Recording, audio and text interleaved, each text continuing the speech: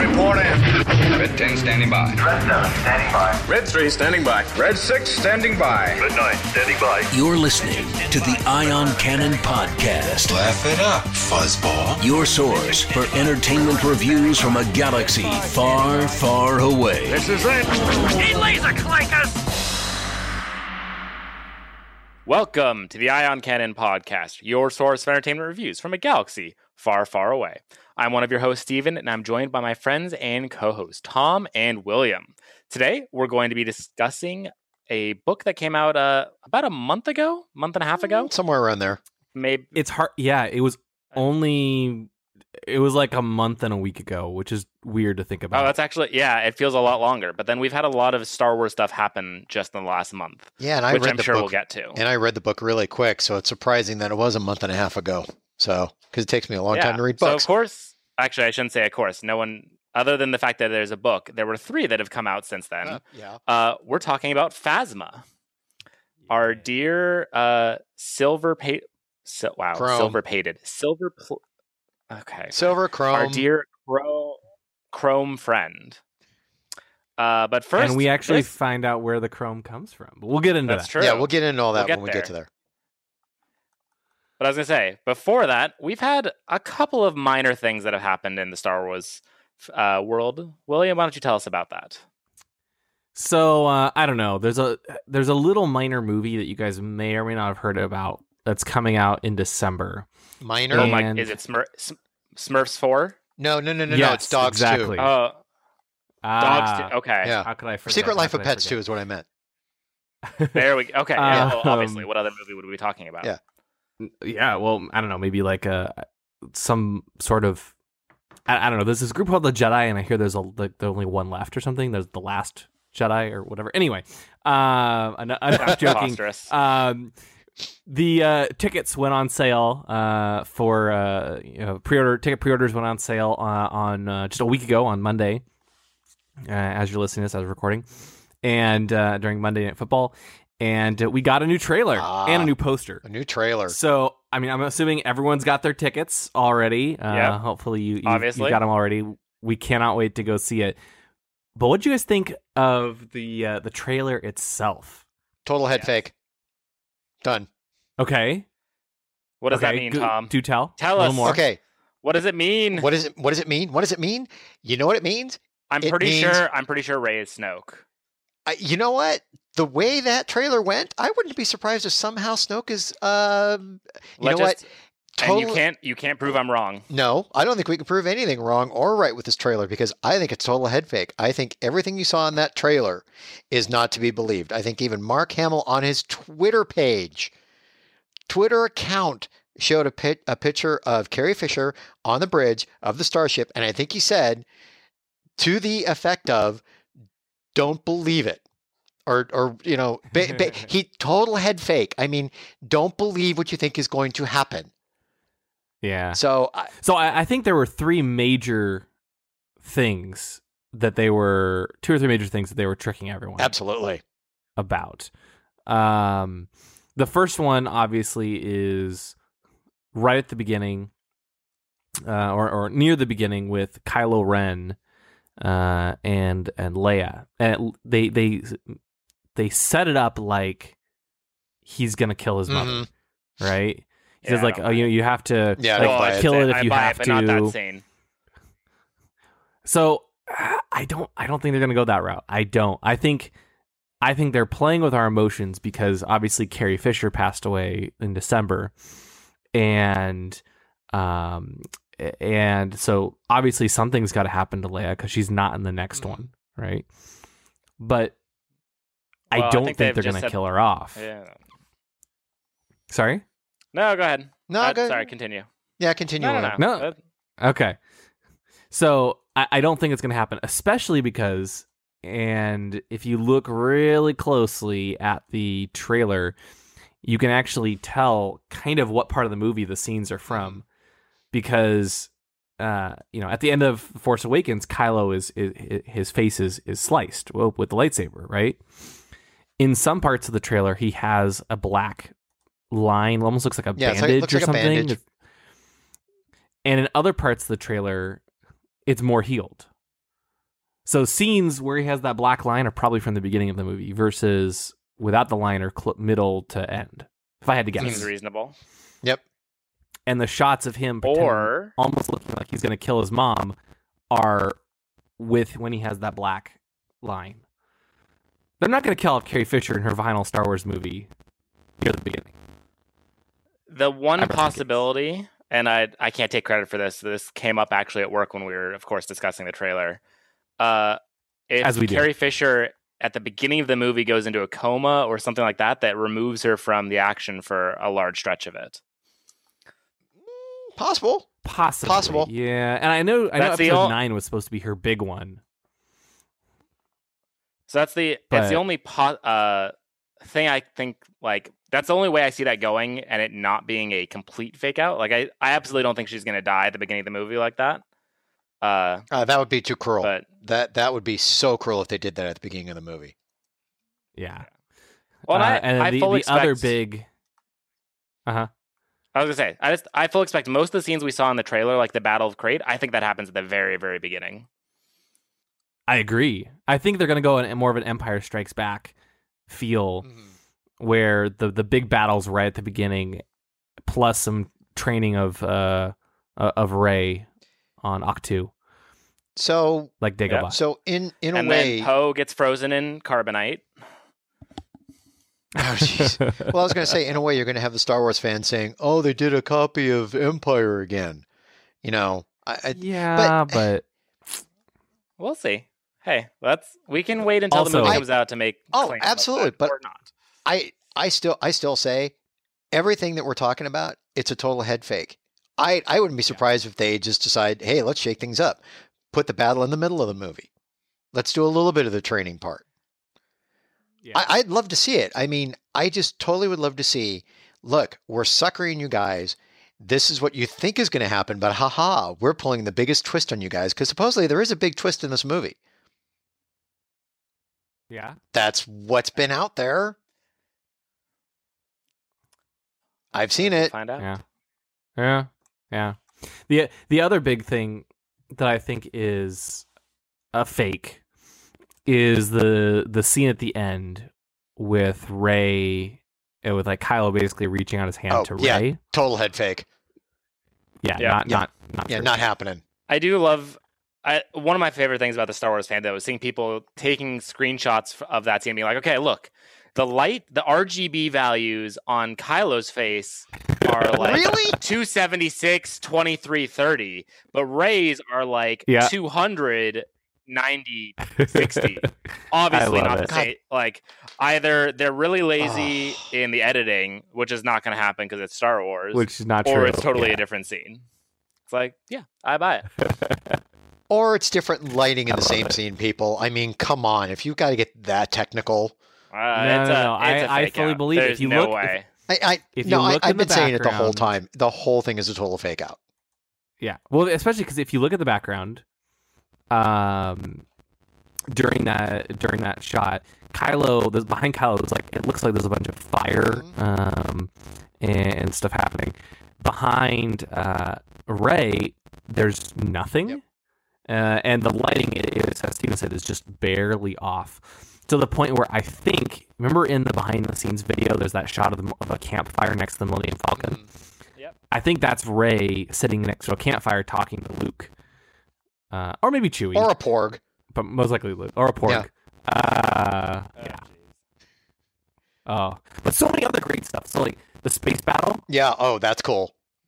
I'm so excited for a proper space battle looks great. Actual capital ships that Oh. look at least like they're firing at each other, which is all I really wanted. We get like a nice big ground battle, big space battle. That's and it's just so beautifully shot too. Have you noticed the one thing in this trailer? They did not bring anything up or show anything of it's Canto Bite? Is that supposed to? Canto Yeah, Bite, they yeah. showed Yeah. nothing of that in this trailer. I'm wondering, like, it might not be as big of a thing as we thought it was. Well, so here's my We know own that personal. Finn. Sorry, go ahead and finish, William. No.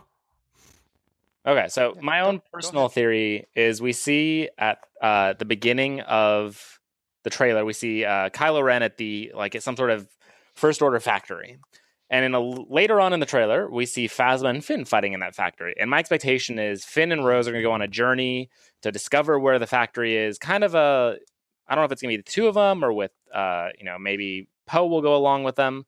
But as they're searching out where this factory is, it'll take them across, to Canto Bight and to, other planets across the galaxy, I'm sure, as well. Kind of like a little planet hopping expedition as they look for answers.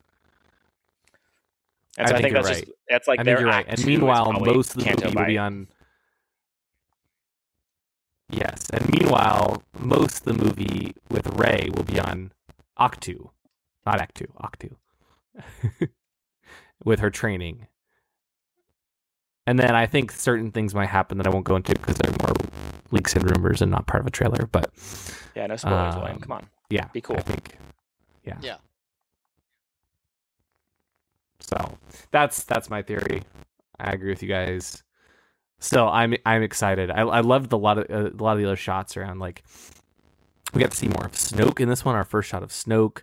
A lot of Luke being very surprised by Rey and her training. Surprised, horrified. He says like, yeah, which is really interesting. He talks about how he hasn't seen this much power before. He's only seen it once before. He wasn't afraid then, and he is now. That's the look of like shock and horror on his face in some of those scenes is very, very interesting. Yeah. We get a scene of, is that Luke coming out of the Jedi Temple from that's been burned down? Well, yeah, because it was a mechanical hand, and then he falls to his knees right next to R2, which kind of plays into. Didn't we see something the call back to that in? We did Force Awakens. Yeah. So I think it's gonna be good. I have another personal theory to this because I'm gonna use this opportunity to throw out all my theories. So if I'm right, I get to take credit for it because it was public. Do you guys? Shush. Do you remember? I'm gonna ask. It's rhetorical, but I expect one of you to answer. We know Kylo Ren forms or joins the Knights of Ren, and slaughters. We assume it's the Jedi, but we don't actually know for sure. Do you remember what the weather during that sequence looks like? Rainy. Snowy. Yeah. And I remember snow on the ground. In the scene of the Jedi You're talking Temple about this is burning, not going to go the way you think? I don't think they burned the temple. I wonder if... Do you think it's Luke who burns the temple? I actually think it's Rey. Luke accidentally leaves the stove on, burns down the Jedi Temple. Rey? Why would Rey? Okay, so wait a minute. I'm going to throw... Rey, okay, do tell. Please. So I'm still operating under the assumption and I'm going to say belief that Rey is in fact Luke's daughter. And this just strikes me as, Luke underestimated her potential, and maybe she, as a child, something happens and, oops, like I just burned down the entire Jedi Temple. Do you guys ever remember a movie called Firestarter? I think it had Drew Barrymore in it. So basically you're saying something like that? I haven't seen it, but Drew Barrymore supposedly had the power to, like, if I remember correct, to like burn things down. So you're basically saying that Rey is so powerful at that point that she accidentally burned the... We even see in the trailer that, like, when she's practicing her Force abilities, it's having an unintended physical consequence on the world around her. Right. And we know that Luke is afraid of something. And I just... Afraid of his own Luke daughter? I took that as he trained Kylo. Kylo also had similar power. I think that's another fake out. I don't think it's Kylo. Might be. I think it's either Vader or it's Rey. Well, technically Luke never saw Vader's power. I mean, really, at least not as a younger guy. I assume he's referring to Force presence or something like that, though. Yeah. I don't know. Right. My other pet theory, because I just feel like getting all of these out actually now, is the moral of Kylo. The moral of Kylo Ren's story is it is okay to be average. I think we're going to discover a lot of. No, I think really Kylo was. I think Kylo was training to be a Jedi. He's trying to live up to his heritage, which is Darth Vader, Luke Skywalker, Leia, and Han Solo, which is, Mhm. a lot to live up to. Uh-huh. And Right. he's finding that he's not as powerful as he thinks he is. And he's struggling. And as a teenager, it's tough to not be who you think you should be. And here comes Snoke being like, you know what? You really are that powerful. Totally. Yeah. Just, let me help you. So And I think the movie So is going to be... But he's basically- not. Go ahead. no, go ahead and finish. I'm done pontificating No, go ahead and now. finish. No, I'm done pontificating. We No, can but so move okay, on. So basically, because we need to move on because we have to get to Phasma. But so basically, what you're saying is when Snoke says that line, "When I found you, you were whatever," to make it that Snoke line, you're saying that You were, that was a total something fake special. out. Yeah, something special that basically is trying to make Kylo better than who he really is, and that's another fake out because really Kylo Ren is an average, but Snoke used him just to use him to get to Luke. Interesting. Yeah, I think we talk I can about see that. like what is your fatal character flaw? Anakin was impatience and kind of this pride, and I think Kylo Ren's is he doesn't know himself. He's just average. Like he's average and he thinks Yeah. he's supposed to be more, and when he's not, he he gets frustrated and starts killing people. He kinda Which would pouts. explain the temper tantrums. Yeah. Yeah, like it's Yeah. and the kind of obsession with Vader. Interesting. Like you Okay. think about that type of heritage. Can you imagine trying to live up to that? The pressure. Yeah. Yeah. Anyway, well, those are we my will theories. see in December. We'll find out. Yeah, just a few months. Yeah. I can't wait. Also, one last thing. I don't think Luke's comment, "This will not go the way you think," is directed at Rey at all. I think it's directed at someone else.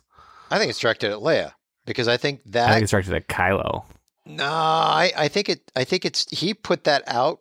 I think that was the comment I was saying earlier that he put that out with the Carrie Fisher. It's not what you think. I think he put it out right after that of her, and then Kylo, and it's like it's not what you think. Interesting. Yeah. So, Yeah. but Well, I I was gonna get us into somebody went to New York City Comic Con, not to get us away from the trailer, but I did, yeah. So we went to New York Comic Con to cover the lucky. the some of the panels. This is my second year in a row going there, and it was a lot of fun. Always great to see all of our friends out there, and Riley and I went and interviewed the guys at the Sphero booth at the creators of BB-8. So check that out over on the Star Wars Report. And then we also interviewed Ashley Eckstein as well. Oh, that's which is, cool. Oh, that's cool. A lot of fun. She talked about a lot of the stuff she's been doing. So check out those two video interviews up on the Star Wars Report. But they also had two Star Wars book panels this year.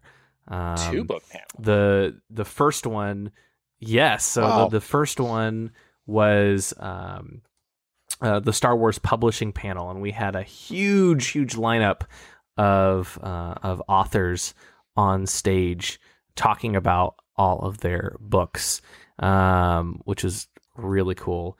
Let's see. We had Christian Blauvelt, Ben Blackard, Benjamin Acker, Delilah Dawson, Jason Fry, Claudia Gray, John Jackson Miller, Daniel Jose Older, Kevin Scott, Charles Sewell, Elizabeth Wine, and Timothy Zahn all on the panel. And they kind of just talked about some of their recent stories. Delilah Dawson talked about Phasma, which we'll be reviewing in a few minutes.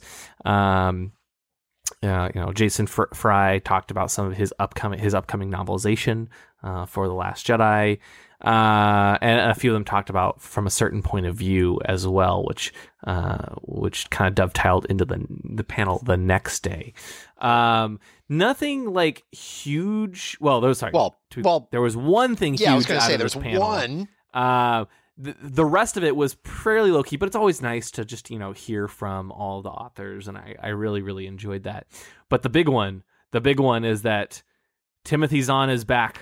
He's writing another Star Wars book all about Thrawn. Yay. The Thrawn sequel called Star Wars Thrawn Alliances coming next summer. Did they explicitly And- confirm it's a sequel? Sorry?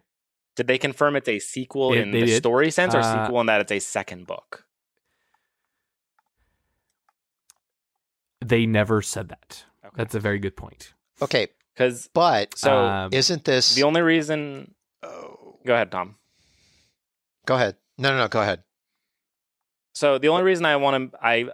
have been asking this question of anyone who mentions it is that the tidbit that I heard was that this is going to deal with Thrawn and Darth Vader together, and we know from the first Thrawn book Yes. That Well, Thrawn is- exactly. Thrawn is aware of Vader, and it sounded like knew his original identity. And so I wonder if they're kind of being a little bit sneaky and saying that by it's Thrawn and Vader, is this going to be excuse me, is this going to be the story of how Thrawn knows or is aware of Anakin Skywalker, not Darth Vader? Or, some essentially not necessarily a sequel to You the previous could novel. very well be right. And I think it's probably meant to be taken either way, because obviously Thrawn's going to be featured heavily in season 4 of Rebels, and we don't really know what his fate is. Nope. Yeah. But looking forward That's to true. it. And Yeah. I- I can't wait. I was almost going to say that this would probably be within the new canon, which I am wrong, like the first sequel book to a character, but you have to take into account the one by the trilogy book that came out, Empire's Aftermath. End.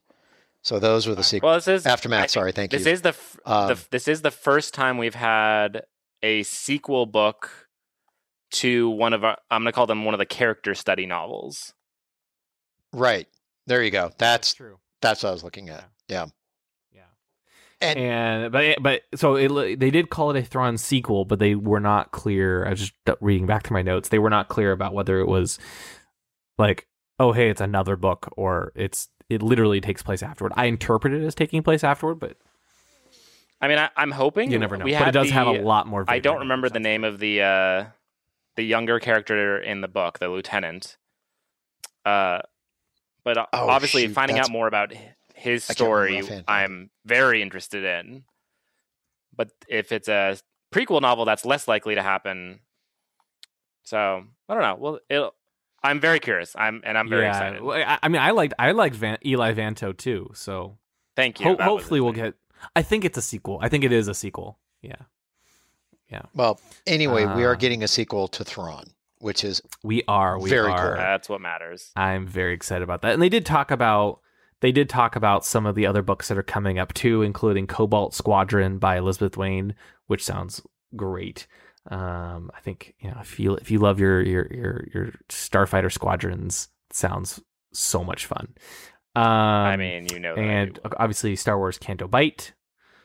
Yes, I know you. I know you do. I think you're gonna love that book. There's also Star Wars Canto Bight, and then obviously they talked about Phasma, which just came out recently. Christian Blauvelt had a Star Wars Made Easy book, and Ben Acker recently wrote Storms of Crate for Marvel, which will be coming out in December, I think, right after Christmas. I think. The comic set on Crate. So lots of good stuff at the Star Wars publishing panel. And then the next day they had the From a Certain Point of View panel, and this one was over at the Hudson Mercantile, and they actually gave everyone who attended the panel actually to buy tickets, and everyone who went got a copy of From a Certain Point of View. oh cool. With a special cover and stuff, which was a lot of fun. And that one, like, they had 19 authors on this panel. It was enormous. And so they had so many authors, they actually brought them out in 3 waves. Authors focusing on the Empire, obviously, authors focusing on like the Tatooine scenes and kind of some like the Cantina group and stuff. And yeah, it was I really enjoyed it, and it's kind of fun to hear them talk about some of their books. Like, you know, some of the authors collaborated to make their stories fit together. Like, you know, and this was their words. The stories about the quote move along guy and the, you know, head bump guy. They coordinated those so it would actually be the same character. So we actually, you know, the guy who says move along is the one who bumps his head on the Death Star later on. And they were able to kind of merge these together. By the way, so I'm still actually in the middle of reading. Did they clarify if that book is canon or still kind of up in the air? It sounds like it's canon adjacent. Really? Well, sorry. It sounds, and I was trying to get an official confirmation. I haven't yet. It sounds like some of the stories are canon and some of the stories are canon adjacent. You'll know which ones are canon adjacent. Okay. So the Flea one probably is canon adjacent, right? Haven't gotten that far yet. I have not gotten that far. So The Flea one? So I've heard supposedly there is a flea that was supposed to be on the Rancor in Jabba's. Oh, that's in Legends of Luke Skywalker coming out at the end of the month. I'm sorry. Yeah. I mistook that. I thought that was going to be part of this. No problem. I'm so sorry about that, because when I heard that about these flea things, I'm like, okay. I thought it was part of this book. I apologize. No. I'm really excited. I'm really looking forward to reviewing this because I think there are some really fun stories in here that I can't wait to talk to you guys about. Couple fun tidbits though. Daniel Jose Older actually read his own short story in the audiobook version, which is kind of cool. I actually saw him at a panel, and they brought in a lot of year. different voice actors. Oh, really? Yeah, Nice. I went to a book thing he seemed okay. Very cool. Oh, I remember you going to that. Nice. Yeah, he was cool. We actually ended up riding in the elevator with him, getting up into the room for the panel. Really nice guy. He was telling a funny story though about when they were recording the book. At one point, the producer made a joke about how the author must hate commas. Not knowing that the author himself was the one reading the story. Wow. And he's like, oh yeah, he really does hate those. Which is great. Pablo Hidalgo, who also wrote a short story in the book, revealed that he actually is the one who does the temp track for Tarkin when they record Star Wars Rebels. Oh, very cool. Which is nothing huge, but it's kind of a fun little tidbit behind the scenes. There's a lot of little great details. All of it I went ahead and I tweeted about. So just search for NYCC and you'll see my coverage of it. But a lot of little good tidbits here and there. Sometimes the authors worked together, sometimes they didn't. And so that was an interesting piece. My one downside is there's a couple stories that kind of contradicted each other, but we'll get into that in our full review. I don't want to dive too much. Some of the tidbits we learned about the book are a little bit spoilery, so we'll save those for our full review. The one last thing though that I absolutely loved, narrator Mark Thompson was there as well, and he read an excerpt from There Is Another live. And he was jumping back and forth between the voices and everything, and that one was really, really cool to see. Really cool. So yeah, definitely go check out all the coverage and from a certain point of view. A couple shout outs. Obviously, it's always great seeing all of our friends there. We also it was great to see Vanessa Marshall and Ashley Eckstein and E.K. Johnson. Spent a lot of time with them. And we had our usual Blue Milk meetup as well, which is great. So hopefully you guys can join next year. I want it. I'm trying to put my money together for Celebration whenever that is. Yeah, it was. Who knows? Yeah, who knows when that's going to be? Well, you're hoping that some point next year they have to make an announcement. Yeah, really hoping for it. They've got to. Yeah. They've got to. the thing I love about New York Comic Con is just being able to go, and there's not as much big news necessarily. They'll have some bits and pieces like the Thrawn book, which is really exciting, but it's not like nothing major and earth shattering. But I just love it because we get to kind of you get to spend more time. It's a smaller group there, so you get to spend time with the other fans, all of our friends in the community. You get to spend time with Del Rey and the different authors, and some of the actors show up too. And it's a smaller group at New York Comic Con, and it's always fun to see everyone there. So That's cool. Obviously, I can't list everyone we got to see, but it was great seeing all of you if you're listening. So That's cool. Yeah, Sounds like you had a good time with it. We did. Actually, we unfortunately it was marred slightly by the fact that the hotel room I was staying in was burglarized. I heard on one of the evenings, but you know what? Nothing important was stolen. Computers and stuff, but nothing irreplaceable, and it didn't ruin the trip. It was still a great time. So. At least you guys are safe. The only thing that was taken was a couple laptops, and you still had a good time and got home in one piece. So there you go. Exactly. Yeah. So that's what's most important. So. Yep. Exactly. Exactly. So with that, I think it's time for us to delve into Phasma. Yeah, this is going to be a good one. Yeah, you know what? This is a pretty big episode rundown and synopsis. So, Steven, you and I want to split this. I'll take like the first paragraph, the second paragraph. You want to do the third for the synopsis? Sure, why not? We can just do the shorter. Okay. Or what would be the shorter part of that? So I basically, you know what? I can. We're all pretty familiar. Do you mind if I at do this the point. synopsis? This is. Take us away, Steven. Go ahead, Okay. Steven. You guys are seeing how the sausage is made right now. You'll appreciate this, I think. So obviously we're talking about Phasma. It was written by Delia S. Dawson, who I believe this was her first Star Wars novel, though she's also now written in A Certain Point of View and maybe one or two others. I'm not sure. Mm-hmm. The synopsis is she Star wrote Wars meets Mad Max. The short story.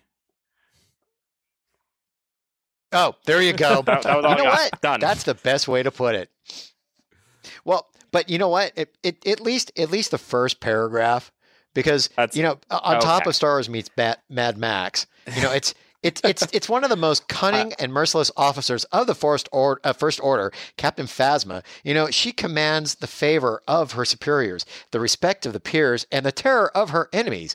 But for all of her renown, Phasma remained a virtual unknown as the impassive expression on her gleaming chrome helmet. Now, now an adversary is bent on unearthing her mysterious origin and exposing a secret she guards as zealously and ruthlessly as she serves her masters. I think that's probably as best as we can go, because that kind of summarizes the book, don't you think? Because the rest of it gets into the actual book. Yeah. Yeah, so, okay. And actually, so we credit where credit is due. Out. Sorry, before we jump in, one of the things Delia Dawson tweeted about as far as the book, what her writing process was like. She mentioned the soundtrack she used to write to was the Star Wars theme and Mad Max and nothing else. And it definitely comes through in the novel as well. Interesting.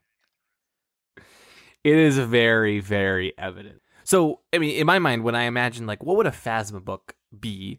I kind of imagined it was like basically Phasma being somehow meeting somehow meeting, like, obviously getting a little bit of her backstory. Like, what was her life like before being found by the First Order?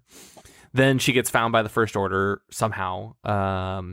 She gets recruited, rises through the ranks, and then the book ends with her as Captain Phasma. That is not at all like what this, like, at a high level, yes, but like 95%, 98% of the book was on her life before / getting found, and only like 2% of the book, 1% of the book is her life after and rise to the ranks. I was trying to figure out the best way to like describe how I felt about this book. And what I finally came up with just before this podcast began is imagine we're pre-episode 7 before the movies come out. We don't know anything about it. Only, what we are hoping for in our dreams and so on. And then they announced the title, Star Wars Episode 7, Luke. And then we got the movie we actually got. That's about how I felt about Brown Phasma. It's like, the book is called Phasma, and yes, it is about Phasma. But that's about all I feel comfortable to be saying fair, yeah, about it wasn't called Captain Phasma. It was just Phasma. And it's not that I didn't enjoy the book. I'm expecting to get in Phasma's head. Is how I think about it. That's true.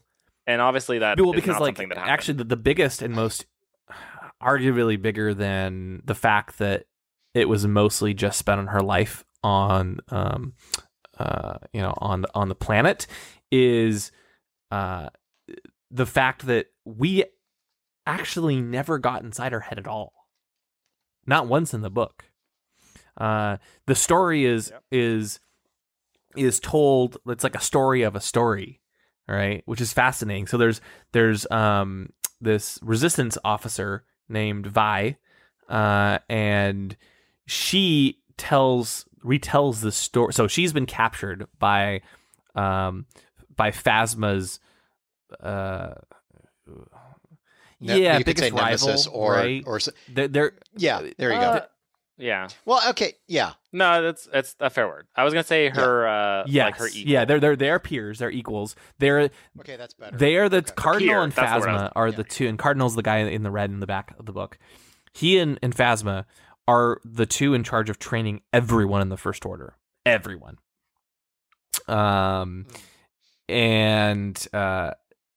So Cardinal's in charge of training people, I think, from when they're young up until a certain age, and then Phasma takes over, and the two of them kind of tag team and are the guys in charge of training everyone. And this story kind of tells about why Cardinal doesn't like Phasma and why she kind of like was encroaching on his territory. And so Cardinal captures Vi and tortures her, and Vi basically retells the story that she heard from Civ, who grew up with Phasma, and so Civ is basically watching Phasma's life, right? And then she tells Vi, who tells Cardinal, and that's the story. It's all flashbacks of Vi telling Cardinal. Well, and there's a little bit of a modern story where Cardinal is, for reasons that we'll discuss, has come to believe that Phasma is bad for the First Order, which is, Right. and so he's interrogating Vi to discover what it is about Phasma that is like kind of reinforce his belief, and then he looks to challenge her as well once he discovers the truth. Right. Well, not just challenge there's her. a little bit of a modern story, but He doesn't want to challenge her. He wants to basically destroy her in the eyes of the First Order. Because if I took the character Cardinal correctly, he was basically the by the rules First Order officer. By the rules. Phasma is the one to where she's by the rules, but she extends it a little bit, and at any point during that period where she extends it, she could actually turn on the First Order, because this book does show her turning on everybody at some point in the book. She turns on her own clan. She turns on the original clan she grew up with, because she set them up with the clan that she ended up being part of for the majority of the story. And then Cardinal's worried about her turning on the First Order at a certain point, because it's at the benefit of Phasma at a certain point to turn on whoever it is so she can survive. I think the biggest issue I felt like with the book is this very much felt like they created Phasma for The Force Awakens, but didn't really have any backstory in mind for her. And this book feels like an attempt to go and write some backstory in and give Phasma some more depth while still trying to match what appears in the movie. And so it ends it brings around some weirdness. So, for example, what you were just describing feels like, oh, why does Phasma turn over the codes to the shield on the base so quickly? Oh, it's because Phasma obviously doesn't care about anything. She's only out for herself, and the First Order is just, a step in that convenience. Oh, well, why, if Phasma comes from this like primitive planet, why does she have like the clipped British accent? Oh, it's because Phasma impersonates Hux's accent as soon as he meets her. Like, a lot of those things start to feel very, I almost want to say fake to me, or like contrived, which was, I think, the biggest thing that felt off around the book to me. Is it's such a weird way to give backstory. Yeah, well, I think the thing that bothered me, and we did enjoy the book as well. Don't get me wrong. So we'll get into that. We'll get into that too. We're just talking about some of the bigger issues up front. One of the things that I found that I think bothered me the most is that the story was basically Phasma is awesome. She is perfect. She has no real character growth because she starts off being amazing and she continues being amazing.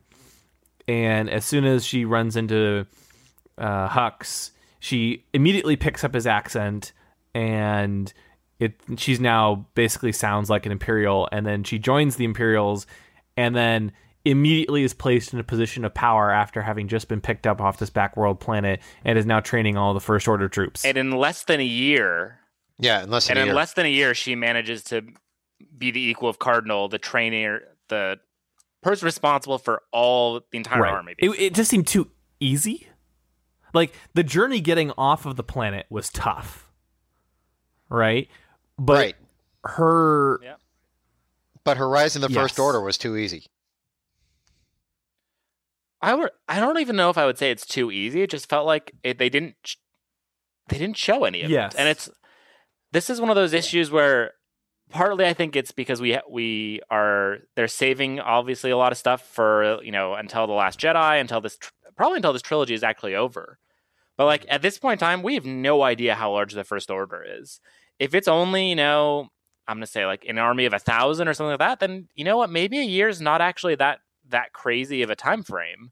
But if we're talking about a massive army, like, yeah, that feels a little fast. That's an excellent point. And I think that dovetails nicely into the other piece, which I didn't mind as a storytelling device, but it is becoming a bit more common, I would say, especially with like Luke, the Legends of Luke Skywalker. And that is that they are very worried about having they want to put books out, but they don't want the films to contradict the books. And instead of coming up with a story, like working it out with a story group or whatever, and deciding, okay, here is the backstory, and the future filmmakers will not change this. They're trying to leave it open, and Phasma is such a big character in the movies that basically they decided, that, okay, here's what we're going to do. We're going to tell a story of a story of a story. And then we can use the unreliable narrator excuse, right? Because, and even at the end of the book, Vi even admits to the reader or to Cardinal that she embellished the story a bit, although she never lied. So that basically flat out says, yep, what Phasma's backstory is actually not necessarily what happened. Not only did Vi embellish it, but it's possible she got details wrong, or Sid got details wrong, or Sid interpreted Phasma's actions differently because she's not in Phasma's head. And so normally I'd agree that would kind of bother me. In this case, though, the way I took that is the specific events that occurred are the ones they're kind of referring to. And so in particular, I think the problematic ones are like, oh, Phasma like fights 30 people and comes out alive. Those feel like, okay, those don't really bother me as far as embellishment goes. But the core story, I feel like, which is Phasma comes from a planet called Parnassus. She was a primitive, and she met Hux and escaped. And, I mean, this kind of gets back to what you were saying, William, where they don't want to touch anything too critical. That backstory really doesn't matter anymore because they never touch what happens with Phasma once she's part of the First Order. Like, there's really no. I don't think there's any reason they're going to ever need to revisit her backstory or That's true. Yeah, Like, it's okay, just not relevant I think anymore. you're right, but Okay, but by making it this, and it didn't necessarily bother me. I want to be clear. It didn't. It's not like I disliked it. It was just it was very obvious that that's what they were doing, making it a story of a story of a story, and we only got into Phasma. We only got really into Phasma's head in one very brief scene where she returned to Parnassus to strip Thea off her armor. And that scene, it wasn't in first person, but it was the only time we saw some events from her perspective. The rest of the book was other people telling us what she was thinking or seeing, which is okay. Okay, but to a certain extent, at the end of the book, they did kind of set up a sequel because Cardinal and Vi, I believe, are heading back to the planet Presnosis to rescue Sev. And by way of the storytelling, it reminds me of a movie, I don't know if you guys have seen it, called The Usual Suspects, in which Kevin Spacey, for the whole movie, basically tells a story about, quote unquote, who is Kaiser Cersei. And as you're watching the movie, it is so engrossing until you get to the end. And I'm not going to give it away, but then you realize that it was all made up. Well, And to an extent, when I'm reading this story, I'm not saying that the story was quote unquote made up, because there were the facts that Vi, yes, some of them could have been embellished because Sev kind of embellished some things like we mentioned. She, Phasma battled 30 people. It may have only been 10, but fighting and stuff like that could have been embellished. So let me ask a related question. Since Tom, you brought up, we'll get again, I guess. Well, let's do it now. So obviously the story is told through Siv's perspective. Everyone in the story dies except for Siv and Phasma and Hux. Right. Well, no, Civ, one Hux did die. Sorry. I mean, as far as people who got off of Parnassus. Okay, there you go. Okay. And the book sets up this idea that Cardinal survives, Vi survives, and they're on their way to pick up Siv from the planet. Right. Do you think we'll ever actually see that story or see any of these characters again? Potentially. I mean, I think I would Vi hope so. and Civ and Cardinal they're not in the films, and so if they want to do a sequel about them, they could. No, so they could. My comment is more: do you think they will? And I don't. How well does Phasma sells? I would. But I think also it depends on what happens to Phasma in episode 8. We've kind of established that they're dancing around Phasma in the theoretical sense. They're dancing around Phasma right now to where they could technically play with her backstory a little bit, because this is the story of a story of a story. Okay. And it was embellished. So we don't know if it's told this way, because until episode 8 happens, if she goes into episode 9, then you could say, okay, I could see another book coming out. But if somehow she doesn't go into episode 9, then do we need to have another book? But toward the end of the book, I ended up liking the character Cardinal. I would like to see something come out of this. But I absolutely would as well. Set this up. Yeah, they definitely set up a story at the end of this book.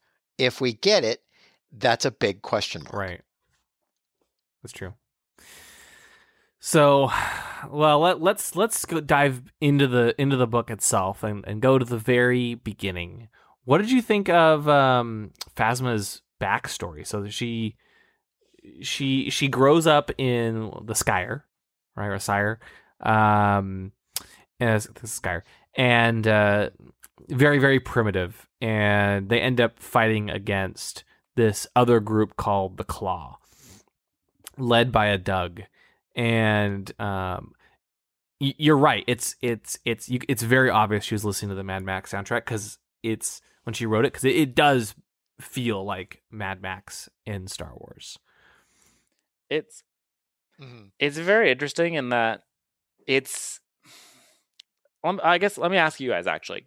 So she describes the Skyer as the civilization of, like, I don't know, I'm going to say less than 100 people probably, who basically live in a cave that gets flooded occasionally, and they scavenge for food. Did that actually sound like something that I guess is possible to you? It felt very almost like, I don't want to say two-dimensional. It felt like a description of a lifestyle that doesn't actually work. How very so? well. Like, that doesn't exist almost. I had trouble imagining, like, so they've got less, let's say 100 people, and they're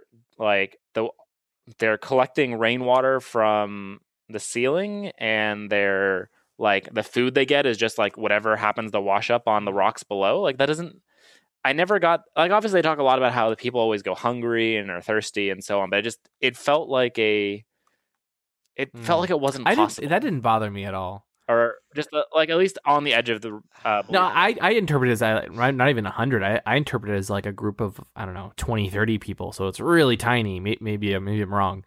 And they were just able to scrape. Okay, and maybe I just read it as there being more people than there actually are. Oh, it's possible. I mean, the only thing that I got of it when it came to the clan, that it was mainly run by the younger set of the clan, and the older ones were the ones that weren't warrior enough and healthy enough to actually help. Because if I understand, there was only one child in this. Yeah, they right. Right. There was only the one child. All the other children have always died, but one managed to survive. Yeah. Yeah, it was a very bleak world. And I mean, we later discover that this was a planet that had essentially a nuclear meltdown, and basically became a giant pile of nuclear waste. Yeah. And different clans all over the place, because even like, it was like the planet had the nuclear meltdown, but like each, oh God, what was it? The one clan they ended up coming across, they created fabric and stuff. Yeah. That basically, I mean, it was almost like it was a mining colony, and this whole corporation had the planet, and each one had these cities, and the one city that they ended up getting into, they were very elaborately dressed because their city, quote unquote, just made fabric. Yeah, which is also very basically they were like the people who were very well off. And I guess actually that was one thing I thought was kind of interesting. There was the planet was basically abandoned, and it was like something had happened to the planet, right? We find out later it was basically like a nuclear explosion, and so there's a city that was set up to create clothing, and there are these droids that would come and bring them supplies if they were working, and if they don't work, they basically starve. The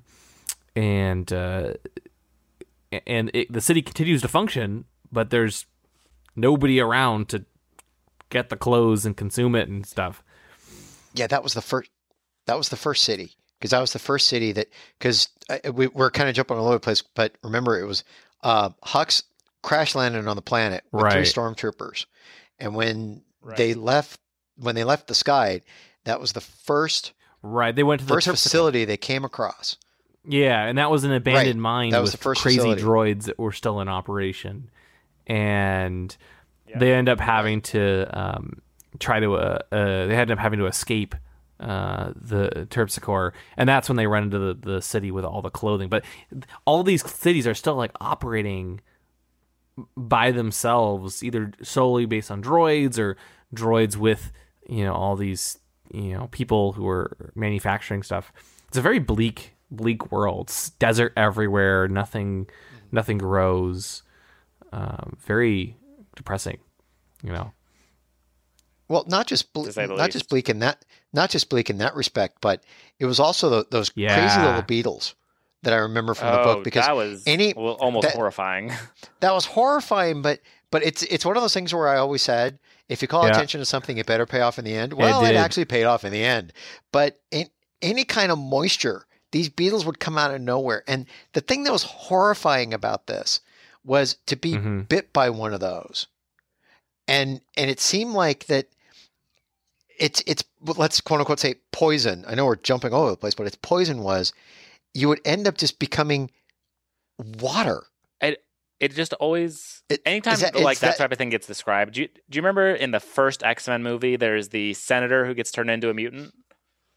I didn't watch the first I'm not an X-Men guy. Okay, very briefly. So there's in the first X-Men movie, Magneto's whole plot is he's going to turn all these normal people into mutants, and then they'll see what it's like. Right. And so he tests out his technology on a senator, and so the senator, something happens, and then he escapes, and he doesn't really understand what's happening. Like he pushes through like these metal bars, and like squeezes his body through. And by the time the X-Men find him, he's like turning to water. And so you actually like watch on screen as he is like not disintegrated. That's not the right word, but like he starts to turn translucent until he just collapses into a giant splash of water. Basically exactly what happens when these little beetles, prick you. But it takes time. That's the crazy thing about it. That it's just that was creepy. Honestly, that was creepy. Well, I have to. What was creepier, the crazy little beetles that would come out of the sand as soon as they smelled blood, or was it the Detraxers? I don't even know what to make of those things. Yeah, I don't get that either. It's what Civ would put on somebody after they die to pull whatever nutrients and whatever out of their body, and they would use it for like a body paint. Yeah, they basically like took all the moisture out of a body, like sucked them dry. Yeah. Well, it's not just moisture, but it's also vital elements. That's true. As yeah, well, and then basically make a paste and then put it on themselves to protect them and help them live. It's disgusting. Yeah. It was creepy. Yeah. Very, very creepy. I think the beetle would be creepier. The beetles I find far more horrifying, personally. Yeah, because the death death is just creepy. That was just weird. Well, I liked some of the framing they put around the Detraxers. This kind of like, well, when we die, we give something back to the clan because it's part of what keeps people from being sick. Like that part, it's one of those things in a weird sort of post-apocalyptic world. It kind of makes sense. Whereas the Beatles are just horrifying. I mean, it was and it was interesting, like just how exactly. upset Civ would get when she couldn't use the Detractors on someone. It was like, it was like she had failed them almost. Yeah, because it's almost as if they use the Detractor to bury them. Basically keep that person going forward, to take the essence of that person and put it together to where that person could almost in a way continue to protecting the tribe if you look at it that way. Exactly.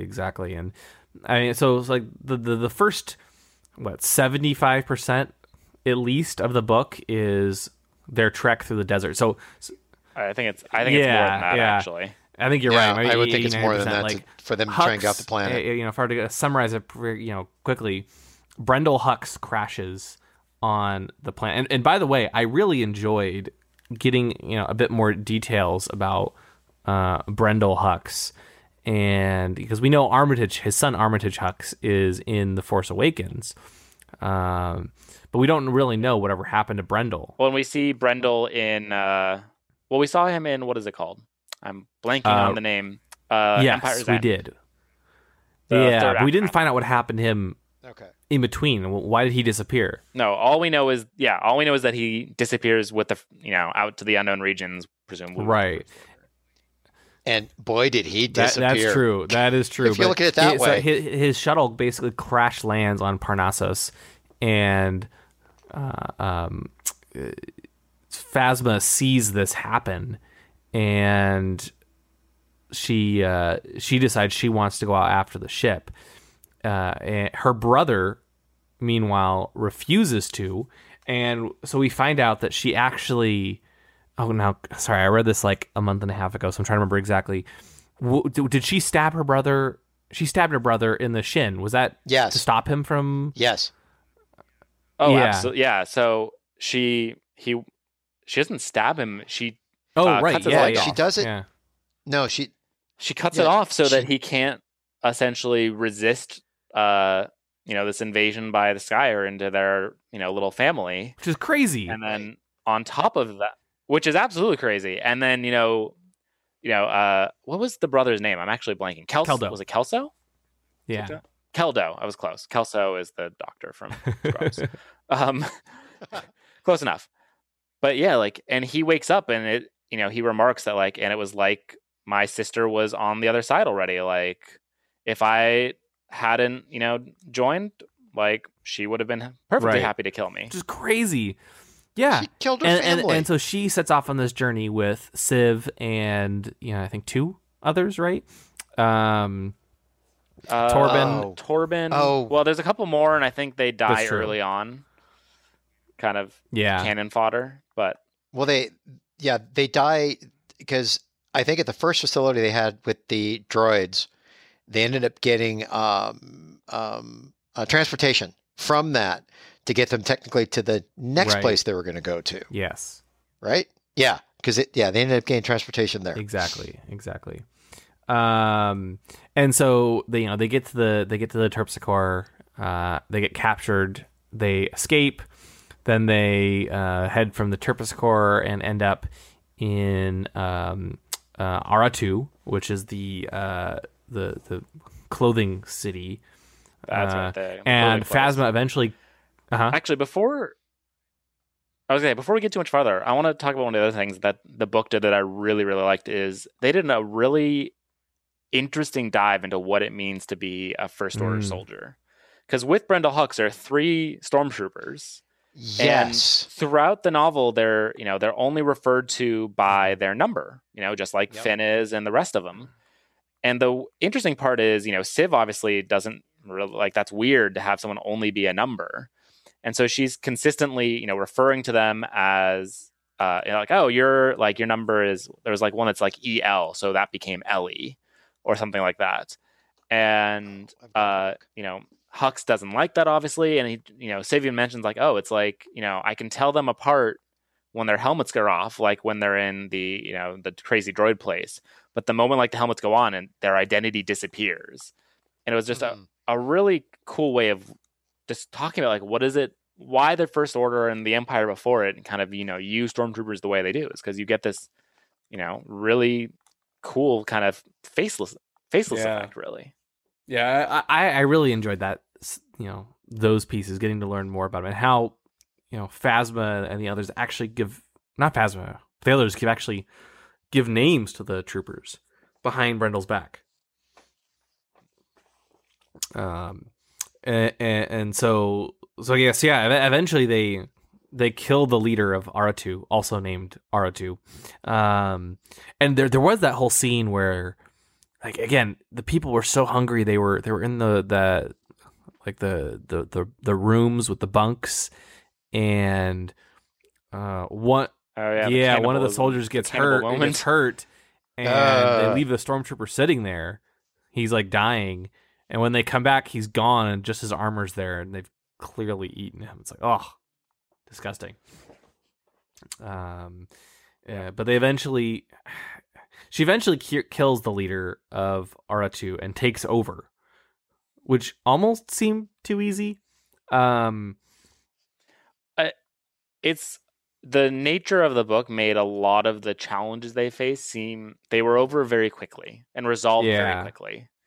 I had the same feeling when they were in the droid mining place. I'm like, oh man, this is crazy. How are they gonna defeat an army of droids? And Brendel's like, oh, I turned them off. We're done. Yeah, that's true. I was like, oh, And that was okay. that was actually creepy because first off, I got the name of the First Order stormtroopers because I have it right here. Yep. Okay, so one of them was PT-2445, so he was called Petey.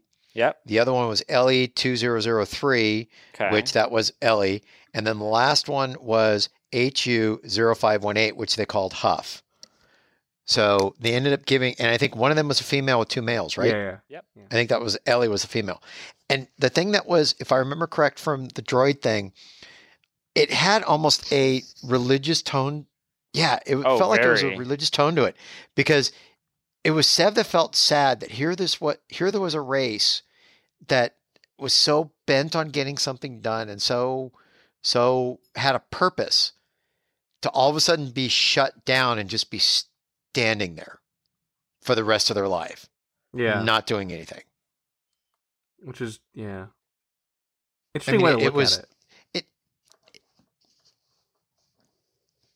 Yeah, it's just this was a book that is like you would almost say it was all over the place in some ways by how it wove the tale,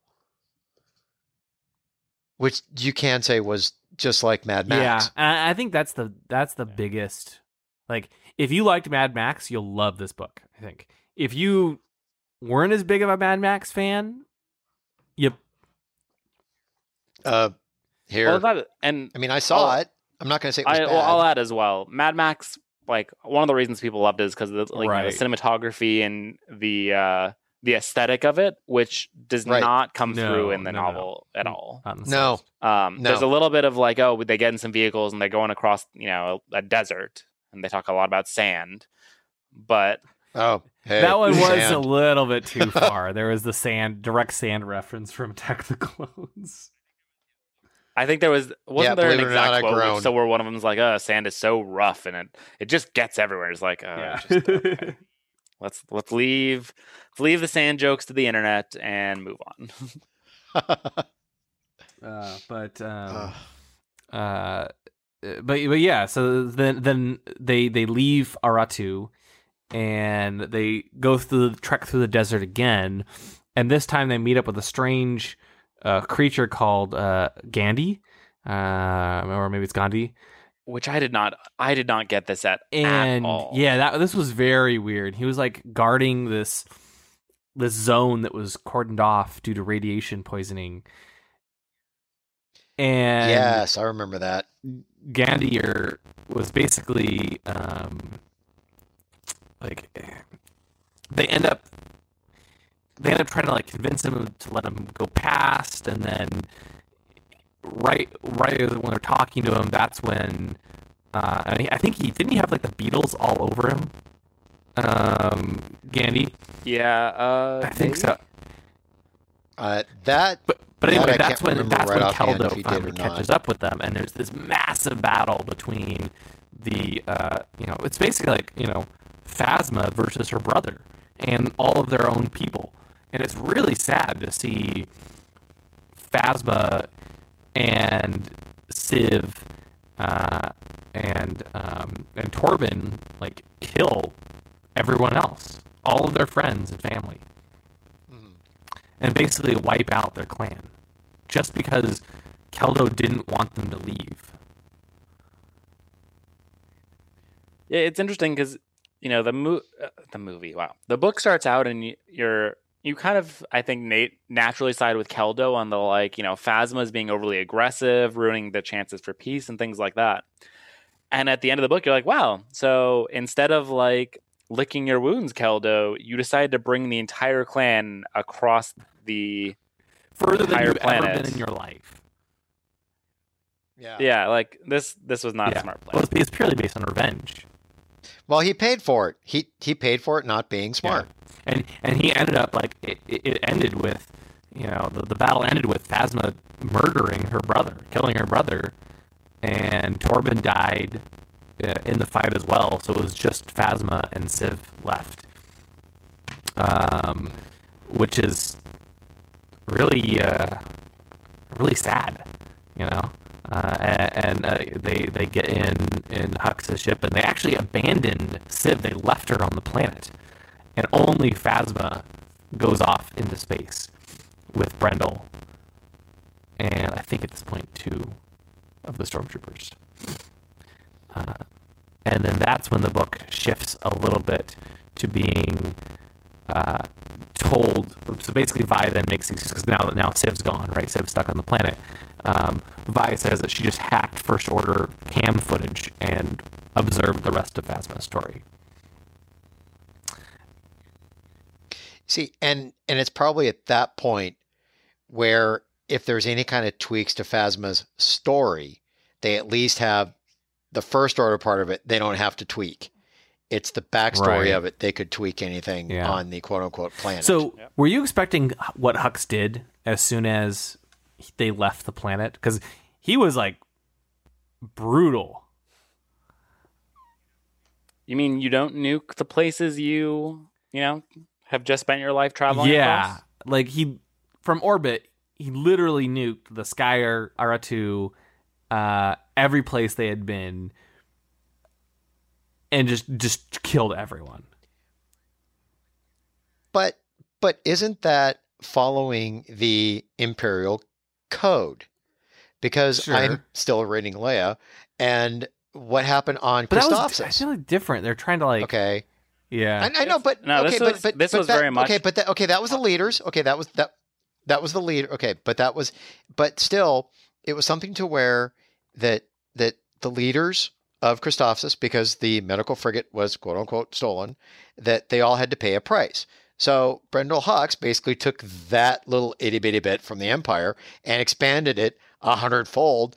I can't stand this anymore, and this planet's going to pay the price of me having to sit here and trek through a desert, almost getting killed I don't know how many times, with these beetles everywhere, which will end up biting him in the end. And, I'm not going to leave any witnesses. So I took it done. I took it a little bit differently. I very much took it as Hux was demonstrating to Phasma, like, hey, everything that we've just gone through is, you've been pretty damn amazing. Like, you've fought off more people than I obviously could have. But let's not forget what real power is and why you're going to join me and serve me. Because at the end of the day, this is what I get to do. So basically, you're looking at it as it was a show of force from Brendel Hux Absolutely. to Phasma saying, this is what the First Order can give and you. don't mess with me. That was can see how it. I interpreted Yeah. Okay. it, at least. Okay. Yeah. I can see it that way. It was interesting. Which plays up to Phasma. Yeah. One thing that did surprise me though was that Civ actually, and her newborn, because remember she was pregnant and had a newborn named Toddy. They ended up surviving. They found medical help in a facility in the radiation poisoned zone, and they were able to live there without contact for a decade. And eventually, they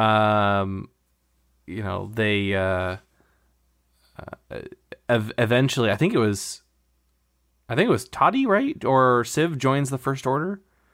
Oh no, that was Little Frey. That was Little Frey. No. No, Lila Frey. Yeah, Frey Yeah. does until Phasma kills her. Which was also like, whoa! Like Little Frey joined the First Order, and it wasn't clear like whether she had been recognized by Phasma. But eventually, Phasma had killed Frey because she was also a witness and she knew Phasma's past. Training accident. A quote, weapons unquote. malfunction. Yeah, quote unquote. Yeah. Actually, since we were talking about Civ being kind of locked away for a decade, one of the other things I really liked about the novel is obviously coming from this planet, both Civ and Phasma are very technologically illiterate, and I actually really appreciated the effort that the author went into to make it clear that, like, hey, they're holding a data pad, but they don't know what a data pad is. Yeah. And little pieces like that serve to really enhance, I think, the feeling And how of it's sometimes the in book, awe of the the technology, authenticity of it. Yeah. No, that's good. Yeah. Yeah. It was, very, very interesting. I really liked how Delilah did that. The other thing though, we finally get the answer to what happened to Brendel. She killed him too with the beetle. Mm-hmm. I mean, And that I think Cardinal was trying to get to That's what Cardinal with was Vi. the proof he needed. He needed the proof, and the only way to get the proof was because that beetle was not something that the First Order has ever seen. So the proof he needed was actually to get that beetle so they could go to the Bacta tank, run back the records, and somehow connect the beetle to what's ever left over in the Bacta tank, which, right. what is it? Water. And then he could make the connection that was Phasma who brought the beetle in to kill him. Yeah, and actually, Brendel I Hux. love the scene where he confronts Armitage with it, and Armitage's like, "Do you have any evidence of these claims?" And he's like, "Well, no." And he's like, "Oh, good. I already knew this, and I don't care." Like, who do you think Yeah. helped Like, Phasma yep, plan it? I know Phasma killed Yeah. my dad, and yeah. In fact, not only did he knew, he's the one who ordered Phasma to kill his own father in an untraceable way. Yep. Like, Yep. mind blowing. You know, it's one of those scenes where you're like, you try to report Gotta the love issue, and you're those like, Huxes. and you report it to the guy who, you know, the mastermind behind the plot, and you're like, oh shoot, you know. I loved that twist. Well, that's not what we meant. Yeah, exactly. And he basically tells Cardinal, like, you're never gonna say this again. Talk about this again, otherwise I'll make you disappear. And it's like, whoa. I'm impressed they didn't just disappear him right then. Yeah. To be honest. Well, I agree, but I think it actually opened up a great, I would almost say a character study by, you could just tell Cardinal had this inner fighting, because the funny thing that we kind of skipped over a little bit was Vi, when she was being tortured by Cardinal, kind of had this feeling if there's any way she could turn Cardinal. And Cardinal, you could tell the whole time, was like, you know, he wanted the truth. He didn't want to be turned. He was totally loyal against First Order. But Vi was always like, if there's any way I could take him and turn him, any way I could work him, any way I could do this. And then you get to this point to where it wasn't Vi who technically turned, if you want to say Cardinal turned, against the First Order. It was finding out that Brendel Hux, I'm sorry, Armitage Hux, murdered his own father. And you could tell after that he's walking Who the away heck am I going, serving? it was almost like short-circuiting. Yeah, it was like everything inside Cardinal was kind of short-circuiting at this point. Well, I really appreciate this kind of detail that Cardinal, you know, they present many times that he is the perfect the perfect First Order soldier, programmed just the way Brendel Hux wanted him. Yes. And that turns against him because, you know, as you might imagine, when you're programmed to think a certain way and it turns out that that's not the way the world actually is, that turns out to be really, I'm using the word difficult, but it's not quite right. But it's like, I think ultimately what does it to him is he realizes, like, hey, I've been trained to believe these things and it's not true. Mm-hmm. And That that's what does breaks him. shake his beliefs. And he becomes very... that's when he starts to almost turn. I would love to get another story with him and see where, you know, he goes. Yeah. After that. Yeah. And surprisingly, when he did finally confront Phasma and they did fight, he did, as we all know, he lived. But here, okay, did it bother you? Okay, he goes back, sets Vi free. It was too easy to have Vi come back and basically get him off the ship. Oh, absolutely. And it's part of the problem It was with almost the too framing of the convenient. novel is, like, it's just, yeah, I agree. That one, they're trying to get to the end of the book. And, like, they had they wanted to have a nebulous ending, and, you know, they just kind of were almost in a corner, I'd say. And they just kind of, like, waved their hands to make it work. Yeah. It felt like literally it was 2 pages and boom, Vi came, saved Cardinal, out they went. Done. Yeah, so I don't know. I would love to see another book with Cardinal where, you know, maybe... I would love to see more. Because I liked Cardinal. I'd like to see more He's of a the very character, by too. the book guy. He's in the First Order. He's one of their top lieutenants, but he's just trying to do what he thinks is the right thing because he was brainwashed. And when he starts to realize, oh wow, I'm not doing the right thing, that's when Right. you know, things start to change with him. Now, there is one other... I'd actually say it's the one concrete piece of information we actually get from the novel, which is we actually find out where Phasma's chronometer comes from. Yep. We've discovered that she returns to about a year after she joins the First Order. She returns to the Parnassus to make sure that no evidence was left behind. And she takes Hux's ship, which is, you know, the thing they've been working towards the entire time, and turns out to have been one of Palpatine's personal yachts from Naboo, and takes that chrome armor and turns it into the armor that Yeah. we And see. she actually fashioned it at one of the Constar facilities on the planet. And that confirms what we all suspected, right? That the armor was made from a Naboo ship. Wait, who's It had been rumored for a long time. Yeah. Oh, really? I was actually surprised by that. Oh, so, no, I'd seen the go rumor me, I guess. Well, in the past, but it was out there. No, I believe it. I was just 100% me Yeah. missing it. I liked the idea that we're kind of Cool. tying in, the ships, from the prequels and saying, yeah, now this First Order character is basically wearing a prequel ship, which is kind of cool. Speaking of other references, we actually got an Admiral Sloane reference, implying that she's still alive that's right. during the First Yeah, Order. that was quick. Not only is still alive, but I believe she was referred to as Yes. Grand Admiral Ray Yes. Sloan. So is that going to kind of give hint we could see her in episode 8 or I referenced in 8? I have no doubt, given how far back that they introduced Sloan, I have to believe Yeah. they did it. For a reason. They've been building her up for Yeah. quite some time, so I think we'll see her in one of the films. I don't know if it's 8 or 9 or one of the spinoffs, but she's got to have some sort of importance to the saga. Yeah, and then I guess the last thing we didn't. There's two more minor things, but Vi actually has the knife. So back on the Skyer, we find out that before they joined, before the book started, there were actually multiple groups, and the Skyer, who we think were the good guys, basically attacked the Nautilus and Phasma's family, and basically killed her parents.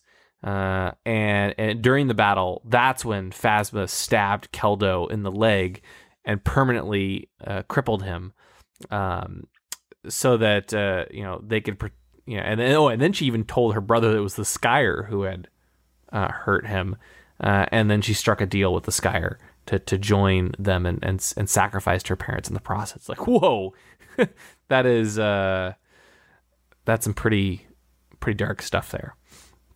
But that knife, Vi gets a hold of, and she gives it to Anne the Beetle to Cardinal, and that's when she almost convinces him to join the Resistance.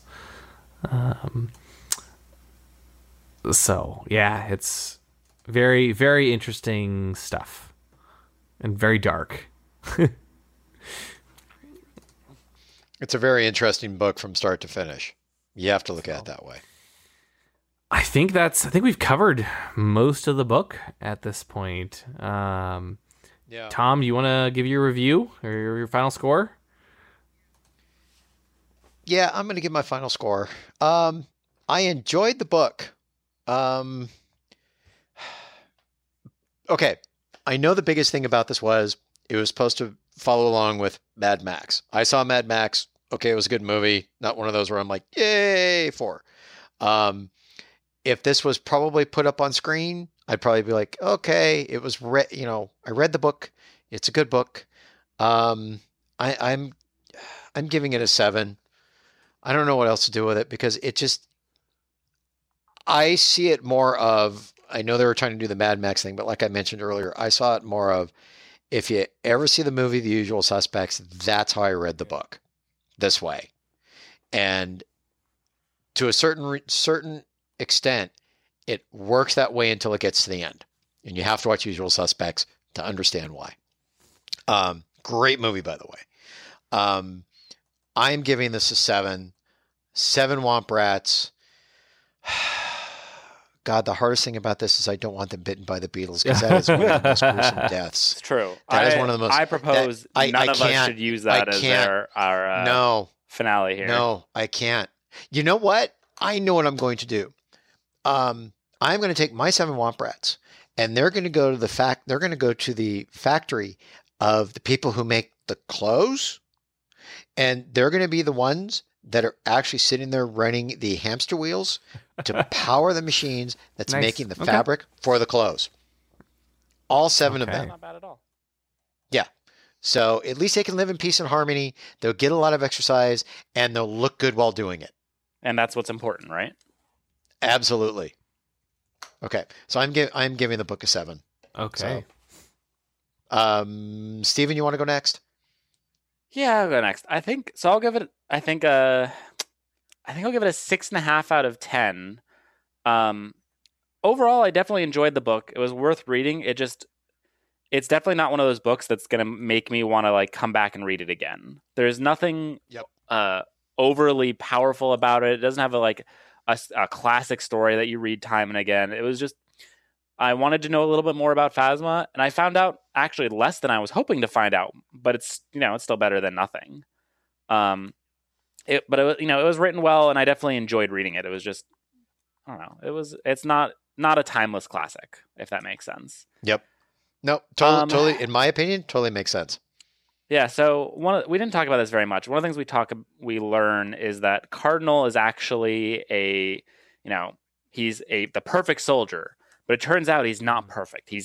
We discover he's kept I think it's like a necklace, or I'm trying to remember what it was exactly, some token of his childhood that he wasn't supposed to have. Turns out it's not only that he kept, he also was keeping 6.5 Womp Rats in his room as well, against First Order regulation. How did he keep 6.5 Womp Rats in his room? And how did the half not stink? The 6 is really easy. Let's not talk about the half. But that's the best I got. Okay, well, yeah. So okay, let's William, see. you're up.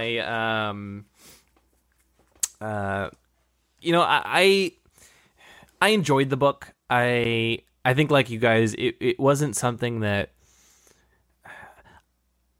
So I was not. It's not necessarily groundbreaking. We did find a couple bits about Phasma, which is nice. We find out why she never shows her face, and how like nobody in the First Order knows who she is. Like she never takes it off. Period.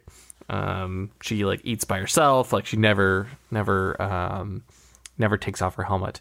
And why she's kind of guarded, and we figure out where she got the armor and a bit more about how dark she is.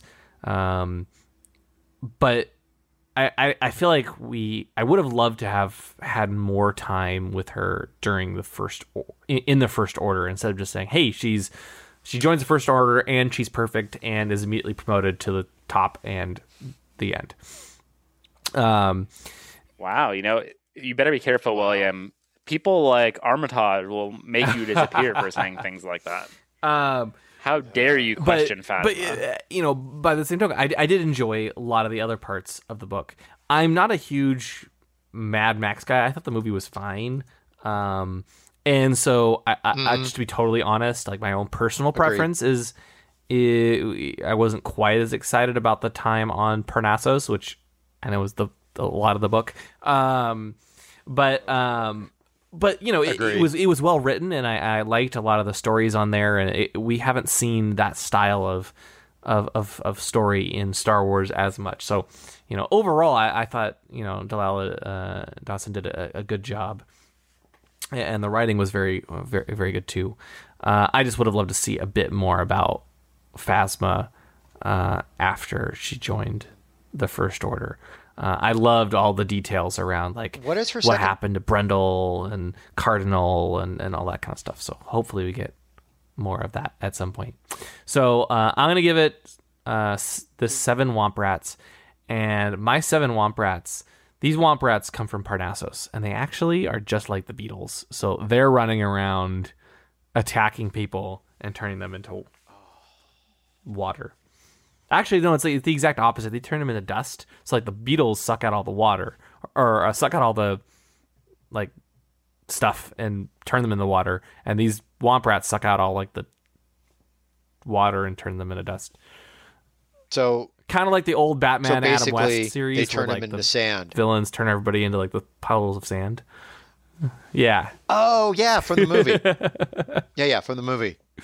Exactly. So they... Terrible Womp Rats. Okay. Wow, William.